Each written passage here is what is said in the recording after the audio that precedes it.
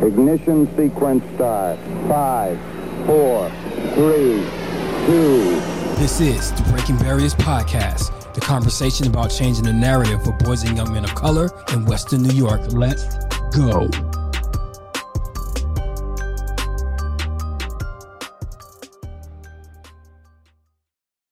What's up, y'all? It's Dwayne Sawyer, and I'm back. We back, y'all. We back. Oh, man.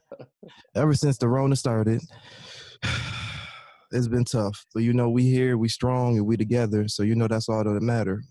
Today, we have very special guests joining us. We got council members, we got directors, we got CEOs. We booming up in here. Breaking Barriers is on the rise, y'all, and we is constantly moving. So today we got Xavier Lamar here.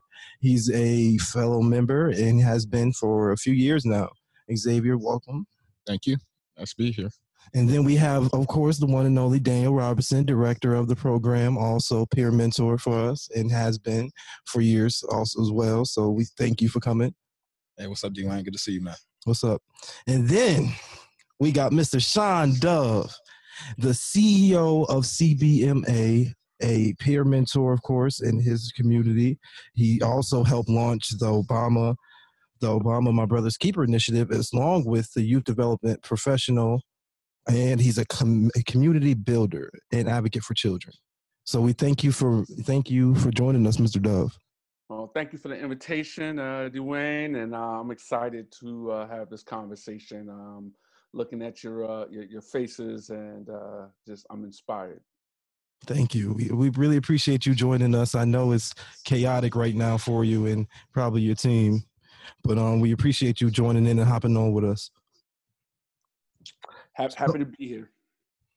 So let's get down to it. I just want to say, let's get a little insight about you, Mr. Dove. Can you tell us a little bit about your background? Oh, wow. How much time do we have?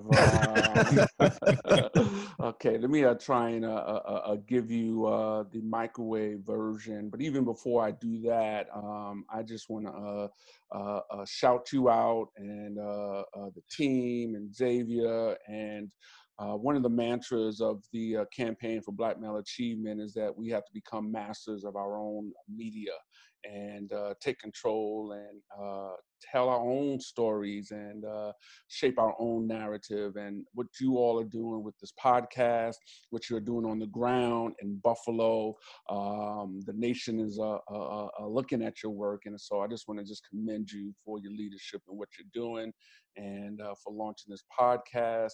And wow, I'm 57 years old, native New Yorker, born to an amazing mom, Jamaican mother, Deanna. You know, got to shout her out. It's, a couple of days past Mother's Day, but if you all are like me, you know, every day is a Mother's Day. And, lived in every borough in New York City except for Staten Island. And my mother really utilized social and community capital, particularly in my early years when we lived in the South Bronx. And she found someone to take care of me during the week, right? So I lived in Harlem on 119th Street and Lenox Avenue during the week. And that was a really formative experience. My godmother, who took care of me, also took care of some other young people, single moms and mothers that needed a support. I don't know if you all have ever seen the movie Lackawanna Blues with Hill Harper, but it was a very much similar scenario. There were boarders in the house. It was one of these huge old Harlem apartments. You know, we're talking way before you guys were born, back in the 60s. And my godmother, Lel, she was a numbers runner, right? She ran numbers with Nicky Barnes' father, Roy Barnes. And I got to test my audience, face on screen. Y'all know what I'm talking about when I say run numbers, right? Yeah. Yep. Okay. And so there was always lots of activity and there's a real sense of a community, right? Mm-hmm. And yes, it was the 60s and early 70s in Harlem. There was violence. Yes, there was drugs, particularly heroin and sniffing glue and But I recall those days with feeling this cocoon of community and protection, right? And if I was a block away from my corner on Lenox Avenue and roamed down to 7th Avenue, 119th Street, there was this sense of community, and adults knew who I was and who I belonged to. And they were like, that's one of Lel's kids. You know, you're not supposed to be down here. Get your butt back to Lenox Avenue. And long before there was a text or a social media, by the time I got to the one block, my godmother knew that I had strayed down the block. And I just bring that up because I think that you all are the conveyors of such community that we need to still, build within particularly the Black community, right? And so there's a lot of hope there. My mom and I moved down to the Upper West Side to live together exclusively for 5th grade. And, I'll speed the story up a little bit, but I was what you call it, like a latchkey kid, right? My mother was working. And so I had the, keys to the house, when I left for go to school. My mother had already had gone to work, and she was just amazing. When we moved to the Upper West Side, it was a 1-bedroom, and she gave me the 1-bedroom. She slept on a pull-out couch. Wow. But there was a time, in my early adolescence, I was feeling myself and starting to hang out, and thought I wanted to, sell loose joints on the corner of 80th Street and Amsterdam Avenue. And I know y'all don't know anything about loose joints and what I'm talking about. And a transformational moment in my life has had a number of transformational moments, and it's really have been catalyzed by community and mentors. Was one of my friends telling me that there was this youth program called the Dome Project that was starting a basketball team and giving away sneakers and uniforms. And when I got to the Dome to join the team, they had given away the last pair of sneakers and the last uniform, and they said I was too late. And it was in the basement of All Angels Church on 80th Street between Broadway and Western Avenue, and Manhattan's Upper West Side. And I thought it was some kind of cult. My mom's had a bunch of books in the house, Readers are Leaders, and she instilled in me and my schooling and education early on, an avid love for reading. I was a big comic book head, but I used to pull the books off my mother's shelf and skim through the books, quite frankly, looking for some steamy, sexy scenes in the and there was this one book called Helter Skelter about Charles Manson. And in this youth program at the Dome, there was this tall white dude looked like Charles Manson. I swore that this was a cult, right? But it was a youth program. And I eventually got on the basketball team, got my first job through the Dome Project, eventually got a scholarship to a prep school in Massachusetts. I started my first 2 years of high school at Brooklyn Tech. And my last 2 years, went to this prep school called Lawrence Academy, and then went on to Wesleyan University, and thought that after Wesleyan, I discovered writing and poetry at Lawrence Academy. But I would say that the thing that struck me really at the Dome Project, and what I've kind of carried in my youth development and community building career, is kind of synthesizing and being innovative. And one of the things that John Simon used to do with us was we couldn't get on a basketball court until we read out loud in a circle, right? I remember reading Man-Child in the Promised Land. I remember reading Charles Dickens' Great Expectations. And after we left the court and we were hanging out in the corner, we were talking about characters in the book, right? And so in my early formative years, I was introduced to a number of social entrepreneurs and leaders and coaches that instilled in me this sense of a possibility and believing in me before I even believed in myself. And, after college, I tried 4 years in the corporate sector, selling textiles, and came back after 4 years of trying that and being a part of the Dome Project, and became their first executive director. And so, in a way, epitomized what the program and the youth development strategy was all about.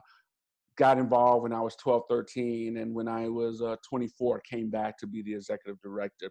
And so I'm only up to 24 years old. I'm 57, and I want to stop there because I don't know how much time we have, but I'll circle back to modern day. But I just wanted to take a pause. I'm running out of breath, and my mouth is getting dry, so I'm gonna take a sip.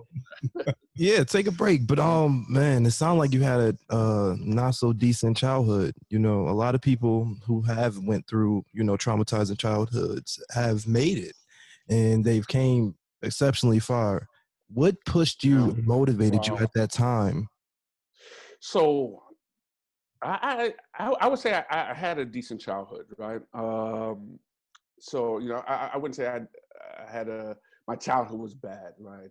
I think what motivated me was this sense of I was loved, right? I was loved by my mom, my community love, my and while I did not grow up with my father, my mother and father were not together, never woke up one day to say, "Good morning, Dad." I had mentors and coaches in my life, and folks that poured into me and saw something in me. And I think it's important to note that we are recording this podcast during, you know, Mental Health Awareness Month. Right. And you mentioned trauma. And one of the things that I really espouse in my leadership with the Campaign for Black Male Achievement, but just in general, is the importance of asking for help.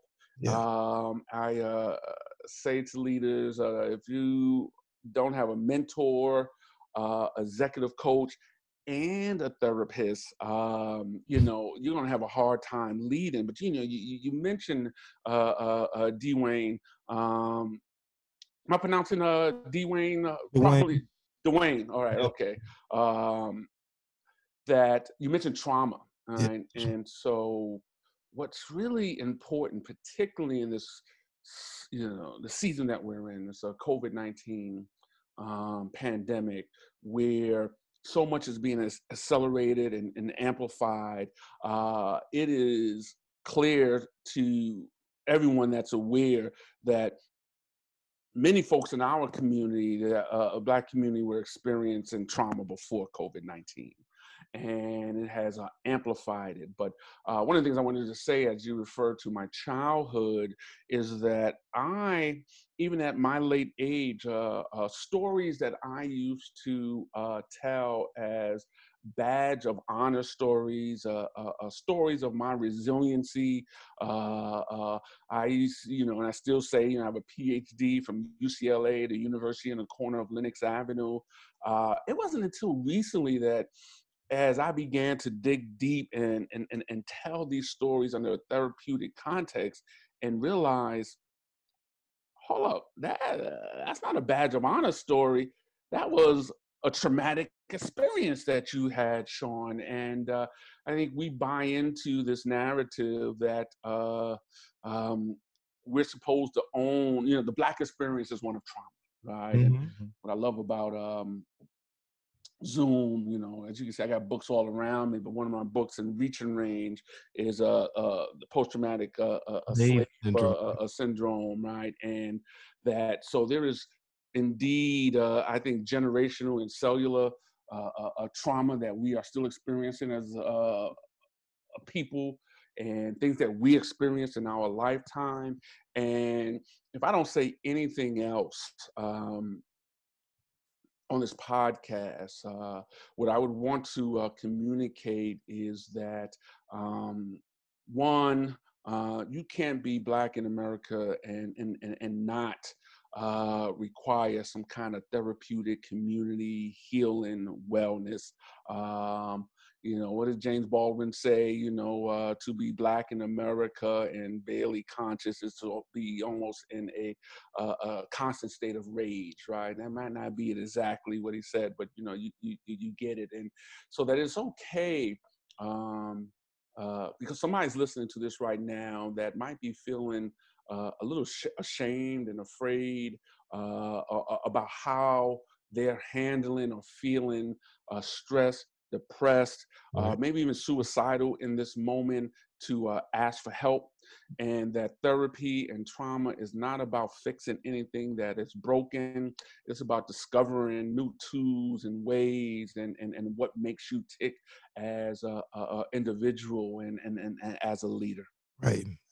Shawn, that was definitely something we really need to hear. Trauma is one of those keys that we all have to face at some point in our lives. But Hey, Dwayne, can I jump in here real quick? oh, go right ahead, Daniel. So, Shawn, you touched on a number of different points and issues and brought up some things that started to trigger some things in my mind. So, talk about the emotional welfare of ourselves, as especially as Black men, especially going through this time with COVID.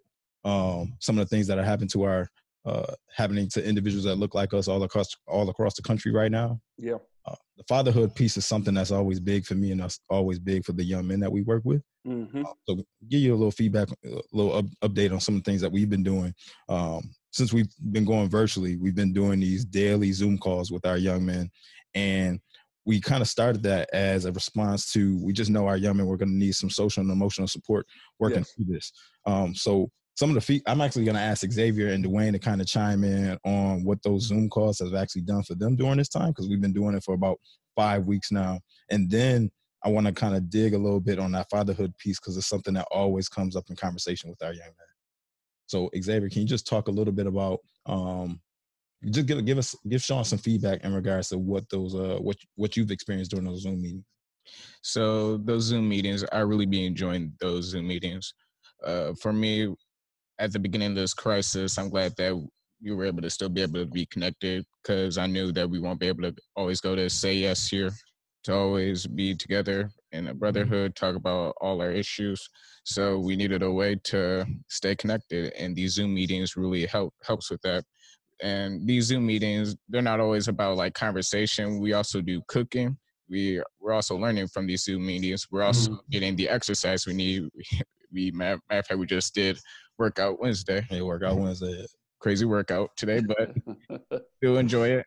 We also hear from leaders in the community, what they're doing. We heard from Councilman Member Wyatt. We also be learning about financial advice, about our futures. And so these meetings are actually having value to us, and that's what I really enjoy. And this COVID crisis, though, is making it as hard to us to be actually connected. At the same time, we're still getting more information that we ever learned with these Zoom meetings being every day. Great. Xavier, how old are you? Oh, I'm 16. You're 16. Wow. What are some of your hopes and dreams right now? Hopes and dreams as far as my career goal. I want to become a politician, hopefully one day become president of this country. And I found that passion a couple years ago after the 2016 election, and I've been engaged in politics ever since. Wow. It's funny that he says that, Shawn, because he's actually earned the nickname Zaybama. Well, you got my vote, and inspired to hear that that possibility thinking, and keep pressing with that. And I want to just, before we go to Dwayne, you guys are wearing some powerful swag there. The Breaking Barriers swag and the buffalo, and so You already know. I will send you my address and my. It's right here. Gonna pack send it off to you. Great. And I've experienced some. I don't know if any of you have gone to the Cities United. Oh, yes. And okay, so we have been in community together, and there have been some folks from Buffalo that I've interacted with, not only the Cities United gathering, but our Rumble Young Man Rumble gathering at the Muhammad Ali Center. So we're already in community. But Dwayne, I would love to hear, your response also about the Zoom calls. Yeah, we got to find our way to the Rumble. Daniel been talking about it. Oh, okay. I got to update you guys on that because we hadn't heard the news that CBMA is sunsetting this year, right? And so the Rumble may be just like this, virtual, right? And we're going to call it the last Rumble, just like the last dance, the last Rumble. But go ahead, Dwayne. The Zoom calls have been dope. I feel like it's definitely needed in times like these. I was feeling discouraged. I was talking to Daniel. I got some family stuff going on. The coronavirus took all of us by surprise, and a lot of us are stuck. We don't know what's next. We don't know what to do. And I was just telling Daniel, like, dude, I don't even feel like myself. I feel like everything that I was doing prior to the virus is like at a stall. Like, can't do nothing. My life, everybody's life is just stuck at the moment. We're paused. And I was just telling him I don't know which ways I should do to cope with everything going on, stress related or family issues, etc. But the problem is having brothers who listen to you, talk to you, and actually feel what you're coming from and feel where you like what you're saying is dope. It shows that there's people out there, like you were saying earlier, who's going to give you that love and care that you need to grow. Wow. Not only is it dope, it's essential. And it is the difference for some of us between surviving and not surviving. And, Daniel had lifted up, the ability for you, Dwayne, to say that you went to Daniel and say, this is how I'm feeling going through this, right? The level of vulnerability that it takes, right? And a generation ago, that was not an acceptable or cool thing for That's masculinity. the masculinity and distorted gender norms, and to be able to do that. One of the brothers in our network is Jason Wilson, you probably know, who has the book Cry Like a Man, right? I can run over to my shelf and get it if you need the prop, but I would recommend him for this podcast. But I want to go back to the, you triggered something that I think relates to the fatherhood piece. Like I said, I didn't grow up with my dad. Me neither. Me neither, Shawn. So yeah, and it was not like I had this sense of community. I did not think consciously I had this whole hole in my soul or this daddy hunger. But that's there, right? It was certainly there. A couple of things that speaks to that is I remember. So I have 4 children. 2 daughters. My daughters were my firstborn, and then twin boys. And I remember. My boys were maybe 4, and there was a thunderstorm in the middle of the night. And my firstborn twin, Cameron, in the middle of the night was calling out for me, like calling for daddy, right? And at 3 o'clock in the morning, I'm like, God, why isn't he calling for his mother? Why is he calling for mommy? And I went into his room and kind of ushered him to sleep. So everything was going to be okay. And he went back to sleep. And then when I went back to my bed and I laid down and stared at the ceiling, I said, wow, I wonder what that is like to call for your father in the middle of the night and call for your daddy. And he actually comes. And he comes and he's there. And it was at that moment I said, Shawn, okay, you can't lament what you did not have, right? And be grateful and proud that you are there for your children, right? And so that was a moment that sticks with me with fatherhood. But when we talk about the vulnerability piece and the masculinity piece, I recall having separate conversations with my biological dad who I developed a relationship later on in life, and my late father-in-law. And these were separate conversations. And so my biological dad eventually married and actually had twin a son and daughter. And he left that marriage, right? And I remember having a conversation with him, and he was describing what he was going through and the pressure he felt. And some of it was economic, some of it was emotionally, some of it was dealing with responsibility. And he described, he said, he felt the walls were closing in, and he just left. And the eerie thing was, I was having a separate conversation with my late father-in-law, and this was he had prostate cancer that had spread through his body. And I remember he and I was in a car, and I was driving him from New Jersey to Far Rockaway, Queens, and he was telling me a similar story when he left his family.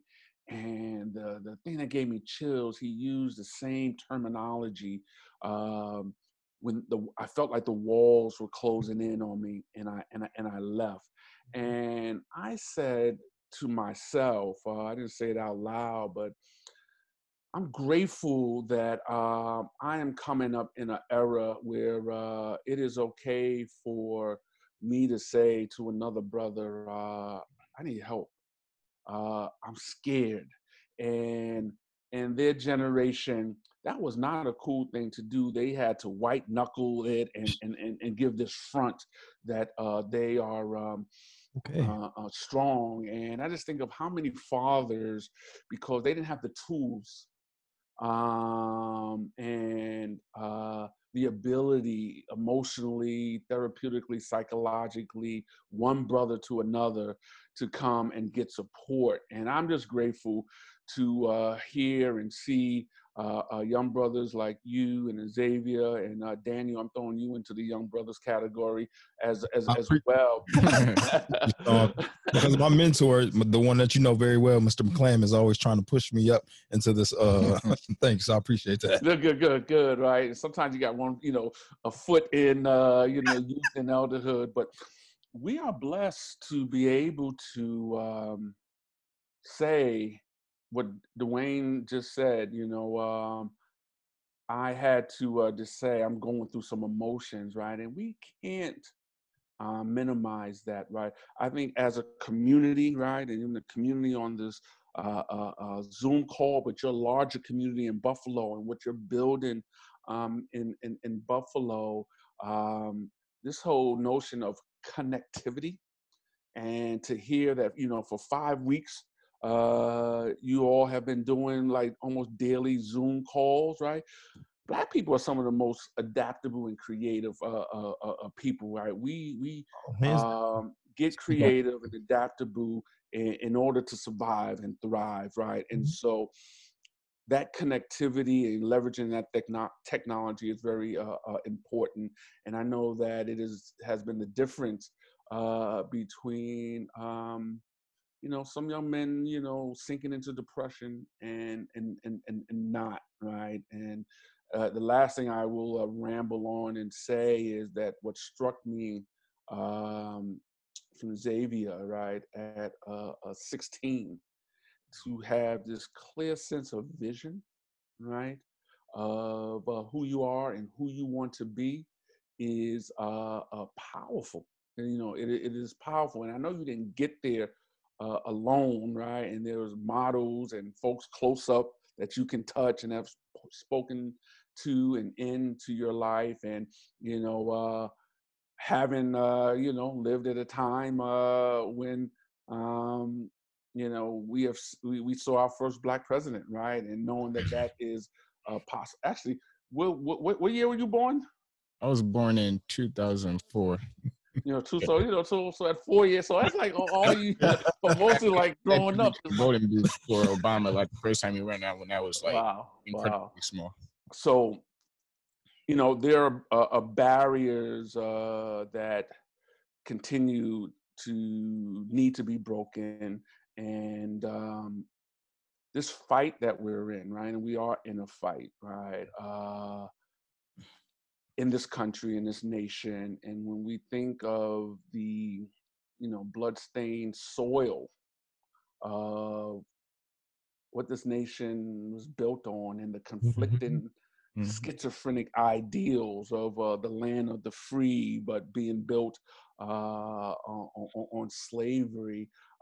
We need warriors like you, because this fight, I thought once upon a time in my more naive days that in my lifetime and work that I was doing and contributing, that I would be a part of ending racism in this nation. And I remember in 2016, that summer, I had just come back from spending some time with two of my mentors in Greensboro, North Carolina, Joyce and Nelson Johnson, who are founders of the Beloved Community Center. And I got with them. I was with them for a few days. And then back to back, the Alton Sterling police killing in Baton Rouge, Louisiana. And then it seemed like just a couple days after that, Philando Castile right out of Minneapolis. And that was on Facebook Live. And for me, it was a moment that I said, you know what, Shawn, this is a long battle, right? A long fight. And until there is atonement, reconciliation, and admittance of the white supremacist culture, right? We're going to keep fighting, right? And I said, you know what? The best thing you can do is pour into leaders, pass the baton, share the baton in any way that you can.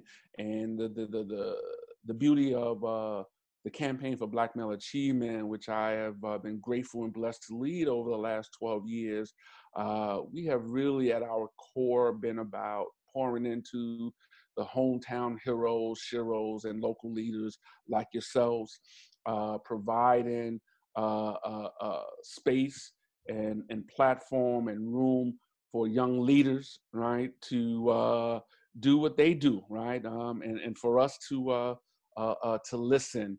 And part of our strategy was the promise of place, right? I think I might have that book somewhere here to use as a prop.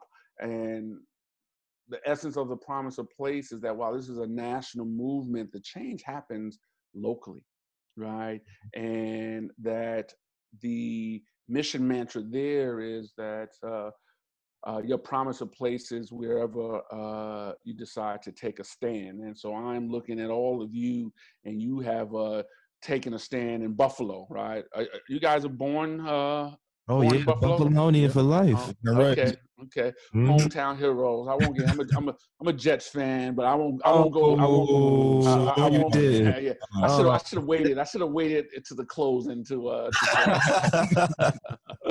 I'm gonna see you some Buffalo gear. Okay, yeah. I see that jacket. I like We that. see y'all twice a year, man. So Yes. So love that competitive spirit. But I just wanted to say that I am inspired and proud of you all. Like, right. So I'm familiar with what you all are doing in Buffalo, but to be on this Zoom call and to while we are not in person, your ethos it's coming through, and I'm feeling it, right? And so I'm gonna stop the ramble there. Well, But I have one more question before I switch it over. Why do you feel boys and men of color need more attention right now more than anybody else? Wow, that's a great question. I think that, and I wouldn't say we need more attention than anyone else, right? Because I think sometimes we fall into the trap of the oppression Olympics, right? And that my pain is greater than your pain, and my issue is greater than your issue. What I will say is that Black men and boys are what Lonnie Grenier called in her book, The Mind is Canary. We are the canary in the mine. How we are fearing, thriving, the disparities that we are facing are emblematic of the entire nation. And Black men are connected to Black women, are connected to Black families, are connected to our communities. And I think that the success and thriving of our communities and our families are inextricably tied to how we do and how we succeed, and how we are able to leverage opportunities and access in systems that are designed to keep us down, right? And so I think that while there has been a lot of attention to this issue, and there have been lots of resources devoted to this issue, but when you look at the scale of the challenge, right, and the size of the mountain, there have been inequitable resources, right? I think that we have to be if we don't raise the flag, boys and men of color, Black men and boys, it will be easy not to focus on this issue, right? Or easier. And I'm not saying that others don't lift this up, right? Actually, while this podcast is happening, Dr. Wisdom Powell, who is part of our network, is hosting a Facebook Live a panel talk with other leaders from across the country of racial profiling racial profiling of Black men in the pandemic, right? And so that's not a new thing, right? Racial profiling since we were thrown to these shores. But I think it's important because we are not going to see change in our communities in this nation if we just marginalize one population, and no matter what that population is. And then when you look at the data, right, and there's two schools, and they're both real, right? Black men serve their country at higher rates than any other population, right? And but we're not seen, or when you think of patriotism, Black men are not immediately the image and the face that comes up, right? And but when it comes to criminality, we are the face that comes up, right? And so I think it's just really important that we reclaim who we are, right? I think it's really important that this issue focuses on what we have been talking about, the health, healing, and wellness of Black men, right? And we talk about underlying conditions around health and the pandemic. And we are certainly, I think that because of structural inequities, are seeing more Black folks die of due to the pandemic than anyone else in the nation, Black and brown. But then there are instances where our health, right, and the underlying conditions, and how do we focus on ensuring that we are healthy. So I think that issue, our mental, emotional, physical well-being. Then I think the other thing that's going to be real important, and why we need to focus on this, is around wealth building and economic mobility, right? And not just, jobs certainly are important, right? But our ability to build wealth and own and combine and leverage our wealth through cooperative economics and ownership, I think is going to have to be a primary strategy within the movement. And And it's not just like one thing, right? You got to have an air game, ground game. We were talking football earlier. You got to be able to run. You got to pass. That you just can't look at one thing. But the whole wealth building is important. And one of the things I have to lift up. And so if you guys have been either at a Rumble or Cities United, you probably have heard Dr. Pamela Jolly talk about the Black Male Equity Initiative.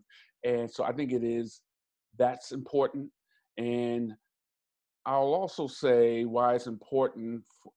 I want to see and feel when a Black baby boy is born into the world and into this society, that the mother and the father's default is not one of fear and how do I protect and how is my son not a target, but to be able to feel that there is a sense of hope and possibility and thriving, right? And I'm not saying that doesn't exist now, but the scale that it needs to happen does not exist. And just what we have seen in Georgia, right? This past, it just came to light. Yeah, but it's been out for a minute. Been out for a minute, and what's interesting is over the last 5 weeks, I don't know if you all have been watching the HBO series of the Atlanta missing and murdered children, right? And this was in the early late 70s and early 80s. You guys familiar with it's on HBO? You gotta see it. 26, 27 Black children killed, actually some young adults, and they pinned it on Wayne Williams, right? And I'm not saying that he did not do any of them, but he didn't do all 27. And the last episode, there was this investigation with Klan involvement, and it didn't receive the media attention. This is in Georgia. It didn't receive the media attention, and they had destroyed informant tapes that incriminated these brothers from the Klan. And so I still had that marinating. I remember being 17 years old in the Northeast and feeling what was happening in Atlanta at that time.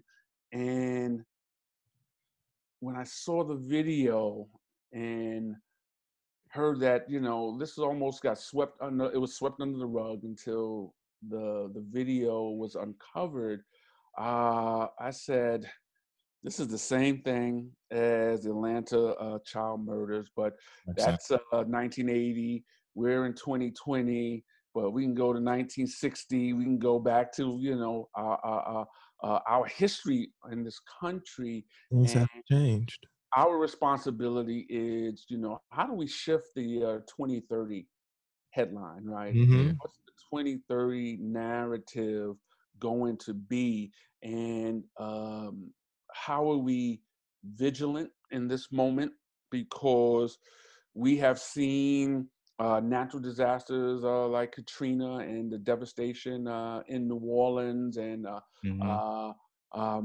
hoping and thinking that this was an opportunity for Black folks to rebuild, but many were pushed out of communities, and gentrification happened. And I even look at Baltimore, and I think we're 5 years away from the Freddie Gray uprising in Baltimore, and all the resources and organizing and galvanizing that happened in that city in response.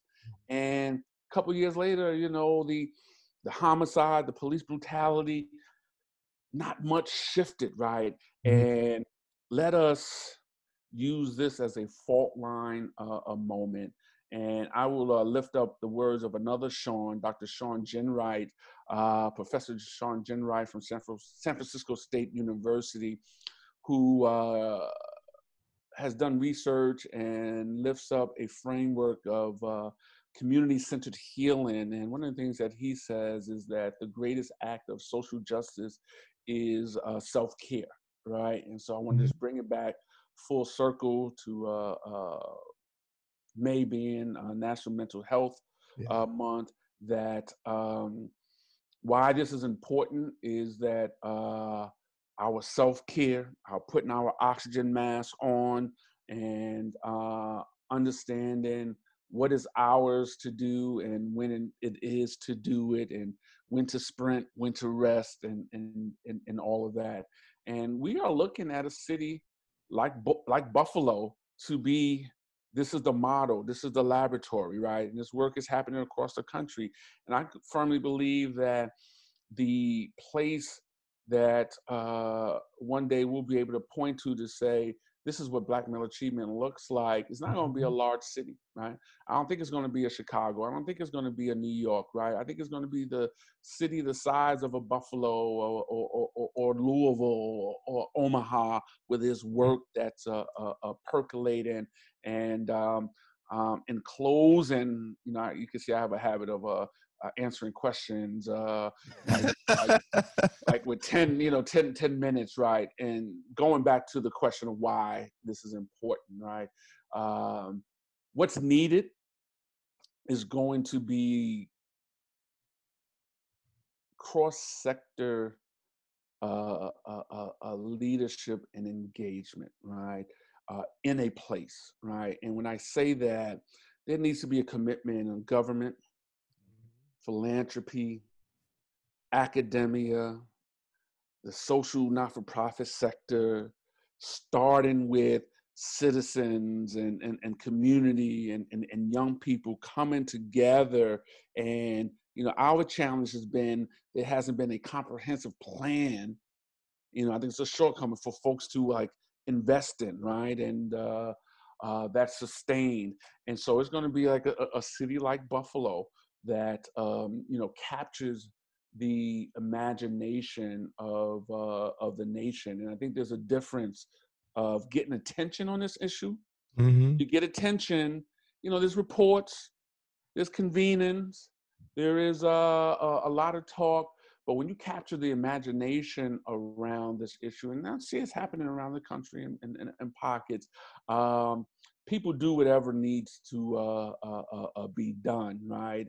And I like to, you know, I coined this phrase, "willionaires," right? Yeah, we need billionaires in this work, but just as importantly, we need willionaires like yourselves that have the will to make things happen. And willionaires know where there's a will, there are more than several ways. And so excited to see what happens in Buffalo. And before we close, Dwayne, I'm going to come back to get your hopes and dreams question. So you get a little bit more time to think about that. But Xavier, he was like, he just looked like, you know, go ahead, ask me. I know, right? We don't call him Zay Bomber for nothing, Shawn. Oh, yeah. But Shawn, I want to make sure that you're good on time, because something I'm thinking about as you kind of talked about, you kind of gave those marching orders, right? And right now during COVID, I feel like this is something that we'll never have a chance to actually take advantage of again. I don't think, is having this time to kind of reflect and really look at the work and think about things that can be done. And a lot of our neighborhoods and communities where individuals that live that look like us, we've already been in some tough situations, right? And this COVID thing is coming out of it. If we don't do some things now, we're going to be in some pretty bad, tough situations coming out of it. Definitely. So before we go to Dwayne, I just want to get your thoughts on what our communities should be thinking about and should actually be doing now to kind of put us in a better situation coming out of COVID. Yeah. Well, I think number one, and my wife's a nurse practitioner, right? And, you know, is been OCD around the house and making sure that we are practicing safety to one, get out of and through this pandemic, right? And one of the things that has become clear, you know, all of a sudden the frontline workers that make the country run are now considered essential. But I'll say the number one thing is to continue to be safe, right? With the social distancing and self-quarantining and, you know, putting your mask on, right? So I think that's the first thing to like, okay, let's survive the pandemic, right? But as we are surviving, I think it's going to be really important that we're organizing against cross sectors, right? And I think this is a brilliant opportunity for more collaboration and connectivity, both locally and nationally. I don't know if this is an issue in Buffalo, but it's an issue in a lot of cities. It's hard to collaborate, right? And that, you know, leaders and organizations coming together. There's a challenge because there's so many barriers. Sometimes it's around resources. Sometimes it's who's getting the credit. And I think in this moment, we need to certainly act with urgency. Right.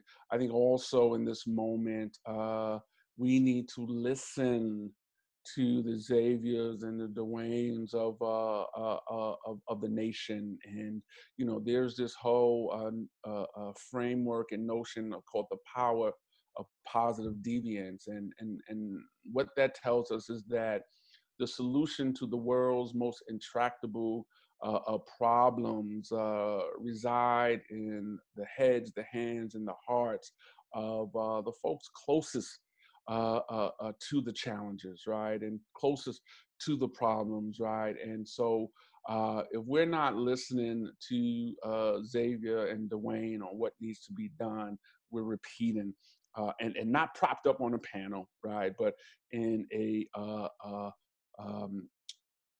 positions and platforms where there is some power. I also think that philanthropy, right? And we're hearing a lot of elevated conversations around racial equity and philanthropy. And you know, one of the things that strikes me that and actually rubs me the wrong way is like, you know, there are folks that are like just now realizing that COVID-19 are elevating these disparities, right? I'm like, no, these are centuries old disparities, right? And maybe some folks have deluded themselves that we have made or they have made, thought they were making more progress than they were making, right? But I think that being able to get resources on the ground without it ample resources and also general operating support, right? And being able to demand that from philanthropy, but also government, right? Because the reason, if we were able to find $2 trillion in COVID-19 response in a matter of 2 and you know to 4 weeks to put on the ground, how do we continue with that sense of urgency when it comes to resources, right? Because those 2 trillion were needed in our communities before the pandemic, right? And Anthony Smith, who runs Cities United, right? He's talking about, you know, our communities are, you know, fighting 2 pandemics, right? There's the pandemic of the public health crisis of violence in our communities, and then, you know, issues around health and economics. And so I do think that this is a fault line moment, right? Of how do we show up during and after, because there's going to be this post-pandemic, right? And how are we holding folks accountable? And I will say, one, if you know, you haven't filled out the census, fill out the census, right? Because it's been you know, lots of distractions, and even more. And 2, the voting, right? And how do we vote? And what's the organizing of not just a general election, right, but our local elections, right? And we see how decisions, district attorneys that are voted in, and what those decisions are like. So I think as a community in voting in our best interest, and I don't think we can afford to say, I don't like any of the candidates, right? I think that we got to be as strategic as possible. Like, okay, you can get with this or you can get with that, right? So this, so you could get with that. that's right. That's right. And so I think that the civic engagement, and I think at the heart, we were all born with unique gifts and talents, divine attributes as Black men, but all humanity. And I think that our biggest challenge, individually and then collectively, is for us to identify our calling and our purpose, and that if we are on divine mission and locking missions and aims with folks in our community, right? Somebody may have a gift for entrepreneurship, right? Somebody else may have a gift for the healing professions and social work, and being able to discover that, right? And I think that we grow up in a society that before we begin to get to 16 years old and know that who we want to be, we are fighting forces of saying that, there are no possibilities. You ain't shit. Can I say that on this podcast? You just said it now. So I don't know, y'all could maybe edit it out, right? And this whole notion of having someone to believe in you before you believe in yourself, right? And so there's a lot of policy work around economics and health disparities that needs to be done, right? And there's the national work. But I would say if you're like focusing in on a Buffalo, right, continue to elevate the need for the work and what you're doing, and even if you're the lone voice in the room, elevating the banner of Black men and boys, to the strategic partnerships are going to be key. Mm-hmm. One organization, one sector is not going to shift this work. Three, I would say, is how do we invest in the capacity of leaders and organizations and institutions, right? That they are adequately resourced and have the infrastructure. And the fourth thing I would say also is paying close attention to the data. Right now, I think at first you certainly have to inspire and change hearts and minds, but how is your work actually shifting outcomes and data, right? And everybody don't have to focus on that, but somebody has to be focusing on that. And the last thing is understanding of the long game, right? And how is Xavier at 16 present in front of a 12-year-old, 11-year-old, 10-year-old young brother, sister in his community that is like, oh God, when I'm 16, I want to be like Xavier Obama. What is it? Obama Xavier? Zaybama. I want to, and so I do think that that's important as well, because this is the this is the long game. I have this book on my desk that I recently got called Elder Grace, right? And I think the other thing in the sustainability is making sure that we are connected, right? That through generations and learning, right? And the evil thing about this pandemic is that we're just losing so many elders. Yes. And that there are stories that are not being told, and lessons that have not been passed on, that are going to the grave due to this pandemic. And we got to be real intentional about, it's less about passing the baton, but how do we share the baton? Thank you, Shawn. Appreciate that. We usually close out with a piece, and we ask our guests on to just leave our listeners with some words of wisdom. But we also do a piece where we just kind of spitfire some random questions, and you just give a one-word response. Okay. All right, we're gonna shorten it today. We usually do about 10 to 15. We're gonna do about 5. One word. Yeah, one word.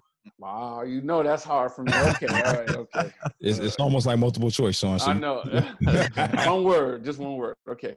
All right. Seeing as that you're a native of Jersey, Nets or Knicks? No, I'm a native New Yorker. I live in New Jersey now, but native New Yorker. Let's get all right. Okay.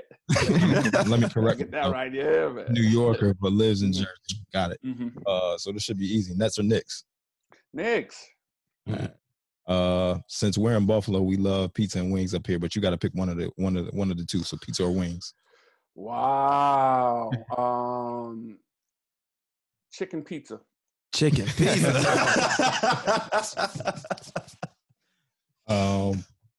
This is gonna be real tough. MJ. Ooh. Kobe. LeBron. Shawn. LeBron. I don't know if LeBron was a choice. And let me say this. So I've always have had ill feelings towards Michael Jordan for what he did to our Knicks. He was a structural barrier to the Knicks during the 90s. But I have come to appreciate him more watching The Last Dance. But I don't know if LeBron was one of the choices. You just got MJ and Kobe out. But he was. Sounds like that wasn't the right answer for you, huh? I'm a diehard Kobe fan because I grew up watching Kobe, but Mike was Kobe before Kobe. Yeah.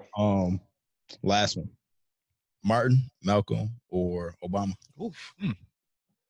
Wow. Oh, you had to put him on the spot. And I know that's tough because you did work with Obama. All right. Since I'm disruptive and I relish in breaking rules, I'm going to say Xavier. Okay. That's the answer to. I like it. I appreciate that, Shawn. Let me kick it back over to Dwayne. Close this up. All right, y'all, man. Today has been great. I needed this. Everybody, y'all needed this. We all needed this. I feel like talking and just having a regular conversation, it eases our minds from reality. And we need more of that so we can start getting back to the root of the cause, and that's fixing our communities. So to close out, y'all, finally, there are a lot of youth out there today, including me, who's confused about their futures. What would you like to say to ensure and comfort us at this point in time? I would encourage every young person to seek and discover their G spot. And what do I mean by a G spot? Not what some may immediately think about. I think when I say G spot, I mean your gift spot, your great spot, your God spot, your gold spot, because we have treasure inside of us, right? And so somebody's G spot may be politics and community organizing. Someone else's G spot may be graphic design, or it may be the arts and the music. And I think the greatest thing that we can do as adults is to help young people discover their G spot and discover their gold inside of them. And I had a poetry teacher when my junior year that I met that introduced me to poetry, and up until that point, a corner jump shot was my G spot, and that's how I derived confidence. And she taught me that I was a poet, and I didn't even know it, right? And so you have gold, and I would close with a poem that I often share that encourages folks to discover their G spot. And it goes like this: if ever there was a time for you to dig deep within, it is now, if only you would decide and begin. Mining your soul for your buried gold is why you are here, so dig deep and be bold. It is your purpose, your life's divine mission. It is your calling, so just get still and listen. And you will hear an oh so sweet sound telling you where your gold can be found. And you'd be wise to not let another moment fly by, 'cause the day will come when you'll surely die. Then the question for you will resoundingly be, did you dig deep for your gold for the world to see? Mining your soul for your buried gold is why you are here. So dig deep and be bold. Yes. So I would just tell young folks listening to discover your G-spot and become a gold digger. Wait, not that type of gold digger.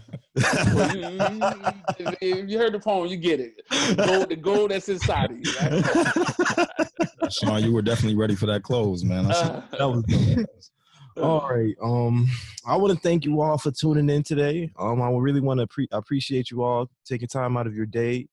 In times like this, we need to come together. So I want to thank you all for tuning into the Breaking Bears podcast. Make sure you subscribe and rate our podcast on all major streaming platforms, including Apple Podcasts, Google Play, iHeartRadio, and a big shout out to our partners at Say Yes Buffalo, the Greater Buffalo Racial Equity Roundtable, and the Community Foundation for Greater Buffalo.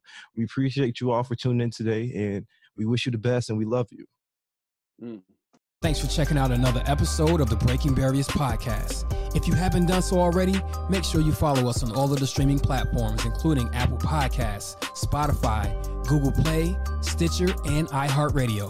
For more information about Breaking Barriers, visit our website at www.breakingbarriersbuffalo.org.